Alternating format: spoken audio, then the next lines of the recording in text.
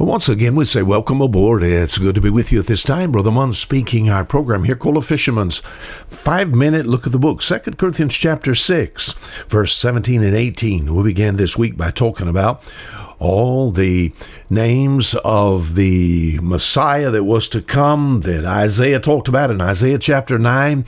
And it talked about this son that was going to come, this Messiah that was going to come to rescue Israel. And he gave a lot of names. And one of the names of this future Messiah that was going to come, that has come, by the way, he's called the Everlasting Father. And we've seen this week so far as we looked into the Word of God. I'm glad to know personally that I have an everlasting Father. He became my Father in the year 1966, many years ago. And as far as this Father is concerned, I have a statement made here in 2 Corinthians 6 and verse 18. It's just wonderful. In fact, that was one of his names in Isaiah chapter 9, was it not? Wonderful Counselor, the mighty God, the everlasting Father, the Prince of Peace. What about this everlasting Father? It said in verse 17 of 2 Corinthians 6, "Wherefore come out from among them and be ye separate, saith the Lord, and touch not the unclean thing, and I will receive you." Now here's the verse, the good part of the verse. "And will be a father unto you, and ye shall be my sons and daughters, saith the Lord." Wow. He wants to be your Father. This everlasting Father desires to have children. The very heartbeat of God is for children. Isn't that good? The Lord is not willing that any should perish, but that all should come to repentance. I'm glad to know. I'm glad to have found out in the past through the preaching of the Word of God, as it was taught to me, and as I read this book, it was so good to find out that God wanted me. God wanted me. We illustrated this yesterday, kind of like an orphan's home. Oh, in a home whereby there's boys and girls. They have no father, they have no mother, and people try to get them placed into different homes, and people come by to look at them, look at this boy, look at this girl, these future parents, this father, this mother, and they take a pick, And yesterday we said that most of the time they pick the best.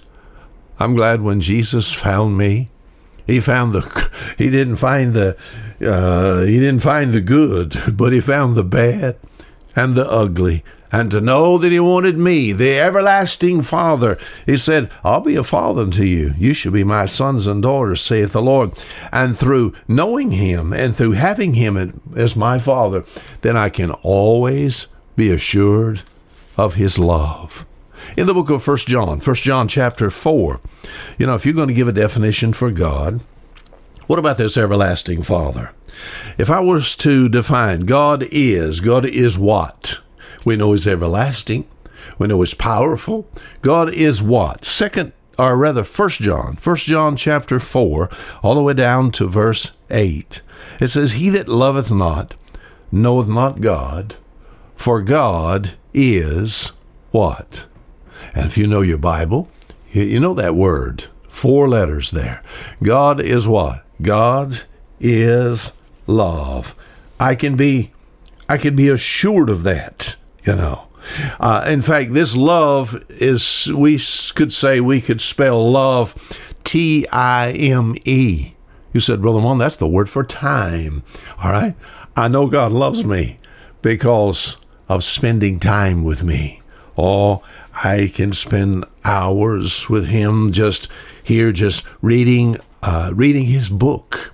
Oh, to spend time with him in prayer. And I need to know more than that. Oh, he desires to spend more time with me than I do with him. But love, this is the thing that makes for this everlasting Father, is love. To know that he loves me. To know he pulled me out of the orphan home of this world, so to speak, and as a child, not necessarily desired of other people, but desired of him. He wants to be your Father. Have you ever trusted his Son to be your Savior? Just to know that, I guess we could say, the very heart of God beats for children. He wants to save. He wants to have sons and daughters, this everlasting Father. Now till tomorrow, the same time, this is Fisherman saying goodbye.